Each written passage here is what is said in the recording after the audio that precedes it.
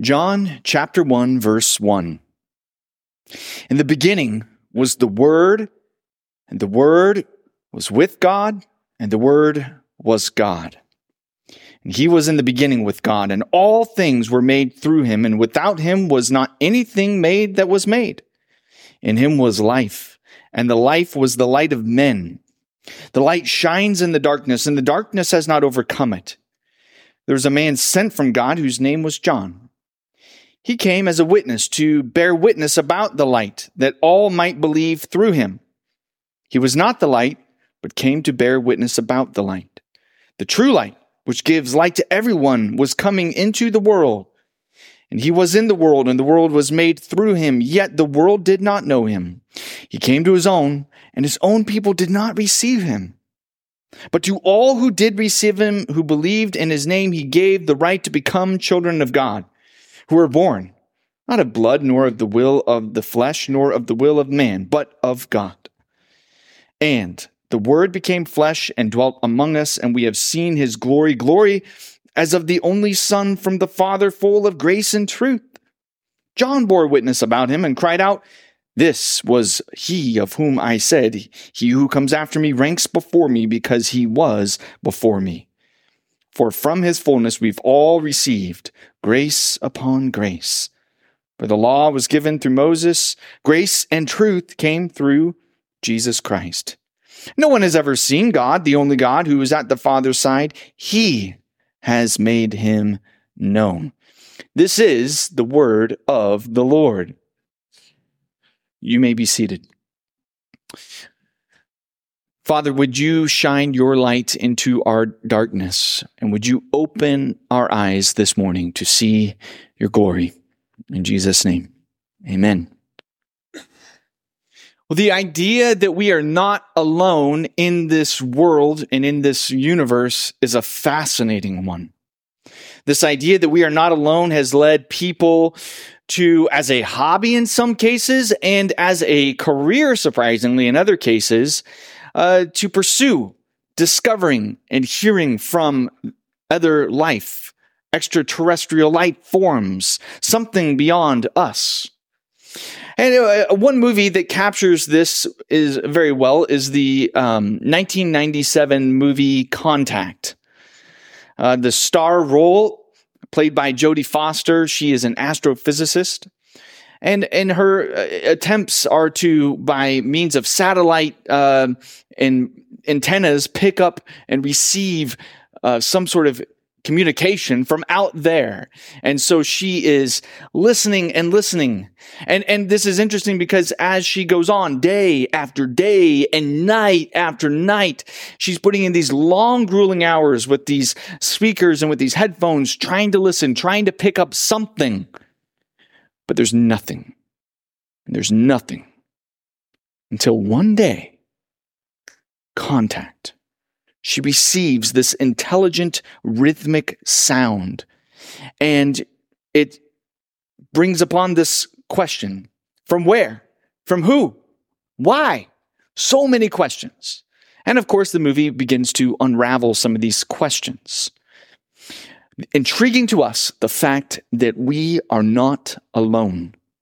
Christians believe that this statement is true. We are not alone. Intelligent life outside of humanity and outside the animal kingdom exists. And within the first few verses of this gospel, the Gospel of John, contact has been made. An intelligent being has, in the middle of our silence and darkness, come to reveal himself to us, to be a light dawning in our darkness. Not a being that is merely from a different location, but a being that is from an entirely different timeline and dimension. John 1:1 introduces us to a unique being that pre-exists our known time. A being that is called, as this passage opens up in verse 1, as the Word. The contact. An intelligent life form who speaks and communicates the Word. And in concentrated form, we find that this word is not only supreme because he happens to exist in the presence of God. More importantly, we discover that this word is God. Well, we say 400 years existed between the Old Testament and the New Testament. 400 years of a gap of silence where day after day and night after night, people listened and waited until finally contact. And so many questions for us. Contact. But from where and who and why? Intriguing to us. We're not alone. In the first 5 verses of this gospel, a light has dawned, particularly in Jesus Christ. One theologian, he puts it as he looks at these first 5 verses, he says, John begins with a bomb. Without warning, there's no explanation. There's just an explosion of a person who is described in terms of speech and communication. This person is the Word, and the Word is revealed to us not just to be prior to creation, but actually turns out to be the very agent of creation. So if you're with us this morning and you know almost nothing of Christianity, a good place for you to start would be to understand that Christians, we believe that this Jesus who entered into our space, time, and history, he actually is the creator of space, time, and history. So this is something good to understand and dwell on, to meditate on, is the fact that we believe Jesus not only entered into our time, but he created time. He created everything that you see, everything that you know and understand is by means of his creation. God is a speaking God who creates out of nothing by merely speaking into existence. This is the sort of power and ability that he has. And this will become important as we're going to go through the Gospel of John. We will see that his speaking power has the ability to create, to cause life, and it's an important theme that we'll see throughout the Gospel. As we make our way from this cradle and then we begin to get to the cross, you see this God who creates by the power of his word. He alone gives birth to creation by speaking. He gives birth to humanity by speaking, and he brings about our new birth by speaking. This is that which is born of flesh, he says in John 3, is flesh, and that which is born of the Spirit is spirit. This speaking God is the one who causes life. And I say all this because at the very heart of this book is a question about life and living. It's the reason for the book. I think many people, they go on trying to understand, wanting to believe Christianity. And they say, well, this is all nice, this idea of Christianity. You know, Jesus coming to bring us grace. I sort of like that idea. I like the idea of forgiveness. I like the idea of a community. I like the idea that, you know, God cares for us. But how do we know he really existed? I mean, I wasn't there. I wasn't there in 30 AD. I didn't see Jesus get up from the cross or from the grave. How do we know that this is real? How do we know that this whole book is not essentially just one big long movie? Well, the very end of this book explains to us the reason for the book. The reason we're not dealing with a fictional space novel here is because the very end of this, John chapter 20 at verse 30, he says, "Now Jesus did many other signs in the presence of his disciples, which are not written in this book. But these are written so that you may believe and have life in Jesus Christ, the Son of God, and that by believing you may have life in his name." John's gospel is for everyone who was not there because his gospel takes us there. So that by believing you may have life and stop dying.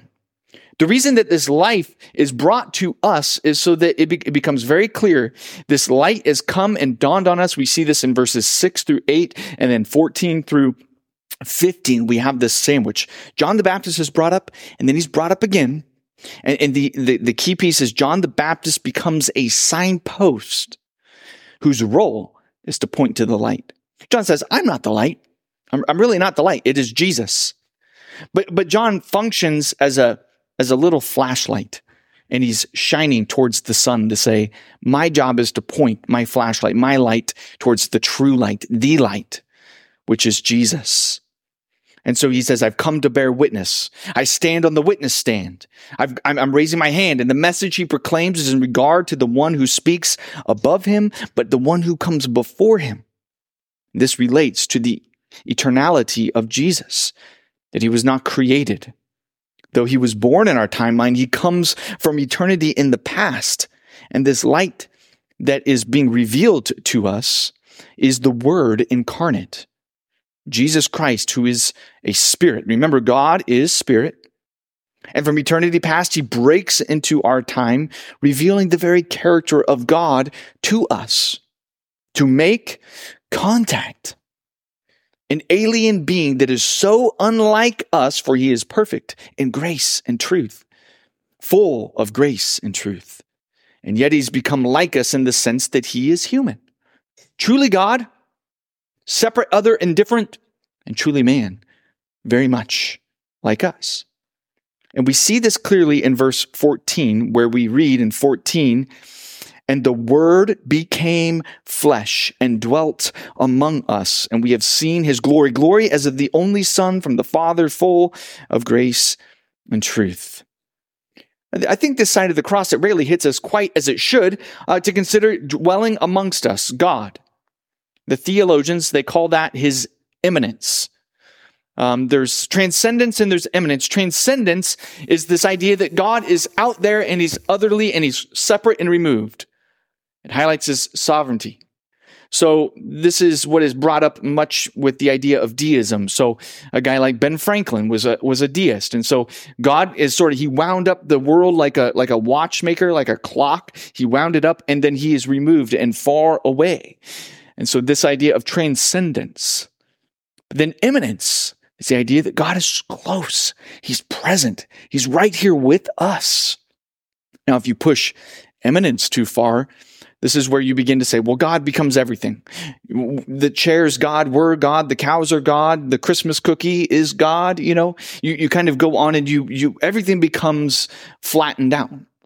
But both of these pushed to their extreme, the deist view, or maybe the pantheistic view that is found in Einstein and Buddhism and modern paganism, neo-paganism, you end up in both places, really.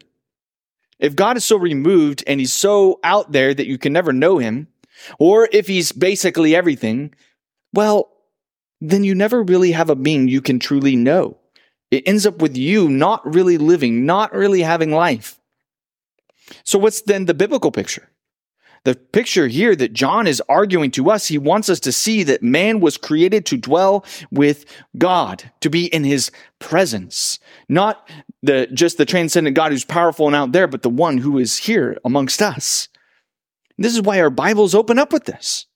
If you spend any time reading Genesis 1, 2, and 3, you see a God who wants to have a relationship with mankind.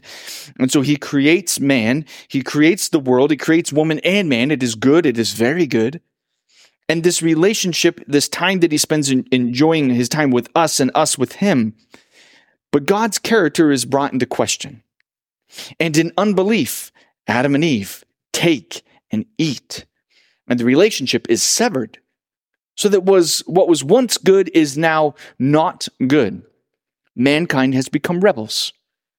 You and I, each in our own way, rebels. Sin, separating us from God. It means that a good God cannot dwell with sinful man. And so then we come to a way that this can be remedied. It is through first the tabernacle, and then later it's through the temple, this mediating presence between God and man. And we see that God speaks about it in Exodus 25, first about this tabernacling, this camping, this tenting with us. It comes from this word skenao, which means to tent, to dwell with, to camp with us. And God says, let them, meaning man, make a sanctuary that I may, skenao, that I may dwell with them and be in their midst. And then we're called to worship, to sacrifice. We have bulls and lambs dying in our place. We have priests who minister there. And we see that the people are to believe God, to trust in him. And though their enemies might be many, they are really alive with God right there. And we come to the temple, in 1 Kings chapter 8, where we see the glory of the Lord shows up in the temple there, and the glory of the Lord is so intense that the priest can't minister. They are overwhelmed because God has come to skenao, to dwell, to tent with his people. The only problem, the only hitch is, it was very impersonal. It was veiled. God's there, but there's a wall that separates us and God at this moment. And it remained that way until Advent, until Jesus Christ makes contact. John chapter 1, verse 14, the Word became flesh and dwelt. You hear that word? Dwelt, tabernacled, skenaoed, tented with us in Jesus Christ. And so then he becomes the true tabernacle, the place where the people get to experience God face to face. Philip says to Jesus, "Hey, Jesus, show us the Father, and it will be enough for us." And in this amazing scene, Jesus turns to Philip and basically says, "Boo, I'm right here. You see me? You see the Father. I am the Father are one." And then we see also with Jesus that the veil becomes ripped. Hebrews says that by the new and living way that he opened up through the curtain, that is, through his flesh, so that now we have unhindered access to God. We find that he is our great high priest. He's our final sacrifice. He is the one to be worshipped. Even the pagan magi, they come in the opening scenes of the Gospels to come and worship this one. Because God has come and camped among us. He tented in Jesus' coming. He tabernacled amongst us. And if rebels are going to come in contact with the God who created them, they must enter the temple, the very place where God dwells, Jesus Christ clothed in human flesh. And this is why it is that God didn't just come down as spirit, but as flesh, so that he would trade your failing place, so that you would continue to live rather than to die, so that you could take his righteousness upon you and really live. Do you believe this? Christmas is telling you, you could never make it to God on your own. God had to come down to dwell with you. And this light that has come to us and dwells amongst us is not a light that everybody's going to welcome. Oh, I wish it were so. But it's not. For this is a light that divides.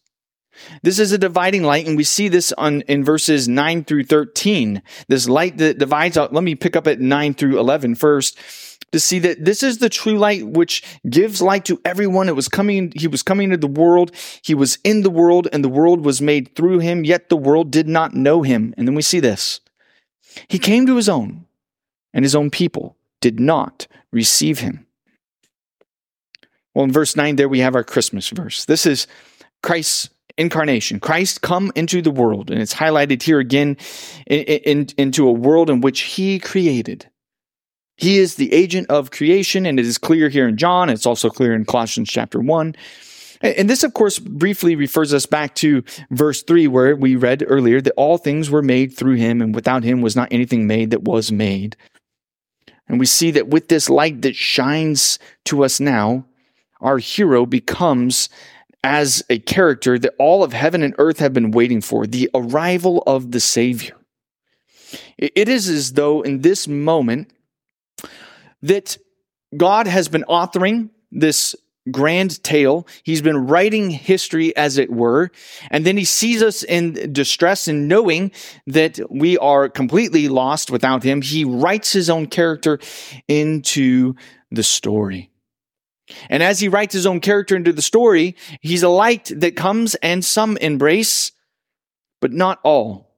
It's amazing to me that not all would welcome him. Sadly, some will not receive him. We see that there again in verse 11. He came to his own people did not receive him. But there's something important to catch. But to all who did receive him, verse 12, who believed in his name, he gave the right to become children of God, who were born not of blood, nor of the will of the flesh, nor of the will of man, but of God. I think there's nothing new here that we're reading. We've seen this elsewhere. Prior to Christ, Israel had hardened their hearts against God. Isaiah 65 we read the Lord says, I spread out my hands all day to a rebellious people who walk in a way that is not good, following their own devices, a people who provoke me to my face continuously. So you see God's stance of loving open arms saying, come to me. Why would you die? Why would you perish? And yet to his own face, they provoke him. This theme we'll see, this will also too be carried out through the Gospel of John. We'll see this again and again. His own people reject him. But thanks be to God, this is not the story for all. As witnessed by many of you here today, you have welcomed and you have received Jesus Christ. And some of you will note down in your study Bibles here where it reads, received him. What do we mean by this idea of received him? It says, received him implies not merely intellectual agreement with some facts about Jesus, but also welcoming and submitting to him in personal relationship. Believed in implies personal trust. And this is key. This is so key for you. As Christians, it's not just about a mental assent that, oh, I believe Jesus died on the cross. The demons believe this. So what is it that's different about us who are the children of God? We welcome him. We receive him. We trust him. We love him because he is our good God and he is our Father and we are his children. We become heirs of the promise. Right? Where, here we did not become children by physical birth. That's not how it comes about, but by a spiritual birth that comes from God. We will in due time, we're going to come to see that very clearly in John chapter 3. But amazing to us here is the right to be God's child doesn't come about through legal paperwork. So it doesn't come about by some sort of immigration process for you to get in. One does not need to make themselves more cute at the adoption agency, nor worthy of adoption. No, this is not how it comes about. It is not as though God comes to the adoption center and says, well, let me pick the best, the brightest, the cutest here. No. The good news is that our adoption comes through belief by receiving Jesus Christ. This is all that it takes. And so if you're with us here this morning and you have yet to receive him this morning, you can, from where you sit now, call out to Christ to receive him, to say, I welcome you, Lord. I want you. I desire your salvation. You can turn from darkness to light right here this morning. And friend, he is calling you. He is calling each of you here this morning to turn from your sin, which enslaves you, and to trust in Christ, receiving him this morning as your Savior. And as you come to him, you and I find he is full of grace and full of truth. It doesn't just say here in the text that Jesus has grace and truth. That's true. He doesn't just have it. He's full of these things. We see this in verses 14 and 15. And the Word became flesh and dwelt among us, and we have seen his glory as of the only Son from the Father, full of grace and truth. John bore witness about him and cried out, this was he of whom I said, he who comes after me ranks before me because he was before me. And so we find then a light full of grace and truth. Verse 16, again, we see here from his fullness, we've all received grace upon grace. Grace upon grace. Typically, you may have heard of this spoken in terms of stacking grace upon grace. In other words, the posture of God is you need grace, but you need more grace. So I'm just amplifying, and I'm giving you lots and lots and lots of grace. You need this grace to come from Christ, and you might view it like an ocean coming upon you, so that like wave after wave after wave of grace is hitting the shore of your life. And this is true. I think that's very true. But that's not what the passage says. It's not what it means. Here, it would be better translated as grace in place of or instead of grace. I think our English Bibles it obscures it just a little bit by saying grace upon grace. But this is a grace truly that replaces another grace. So when Christ comes, we are celebrating in the Advent season, we are celebrating a particular grace that comes in Christ that in his fullness replaces the old grace. Which old grace? Well, after our time in Galatians last week, we were looking at the law of Moses. And here in John, we see that the old law is being eclipsed by the newness of Christ coming. So that by his appearing and light shining in our darkness, a new grace has come. Remember, we were looking at Psalm 19. We saw that the law is not bad. The law is good. We saw that 2 weeks ago. It was good and it functioned as a form of grace. It was revealing God's character. It called us to walk in a particular manner to maintain covenant with our Creator. But in Christ, a new covenant has come, and a new grace that has eclipsed the old grace has come. And this grace in Christ is the one that comes to us instead of an old grace. This grace which is greater and better. It's a grace upon or on top of or in place of an old grace. You say, Thomas, come on. How do you know that when John says grace upon grace, that the law was in view? You know, I liked your first illustration a little bit better about wave after wave of grace. I think that resonates with me more. Why is it that what makes you think that Moses is really in view here at all? Well, it's simple. You just keep reading. Verse 16, he says, for from his fullness we've all received grace upon grace, for the law was given through Moses, grace and truth through Jesus Christ. No one has ever seen God, the only God who's at the Father's side. He has made him known. Do you see that? When the law came through Moses, it was grace to the people to walk in covenant with God. But due to sin, what was supposed to bring life brought death. And for us, no one can live out the Mosaic law. But thanks be to God, the new grace in place of the old one has come. For the new is far, far, far better than the old. Because we've all been lawbreakers, covenant breakers. And God cannot dwell with you except that you should die the death that you deserve and pay the penalty for your sin. And you can't.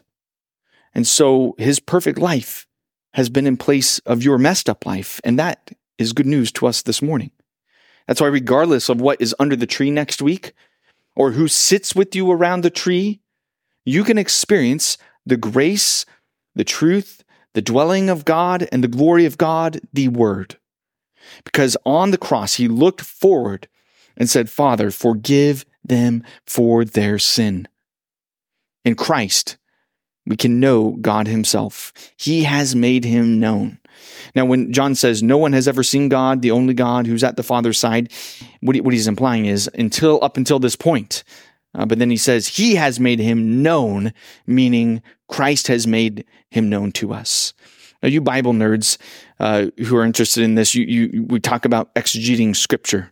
That is understanding, explaining, and making clear what the Scripture is saying. So we talk about revealing, making known. That is to exegete something.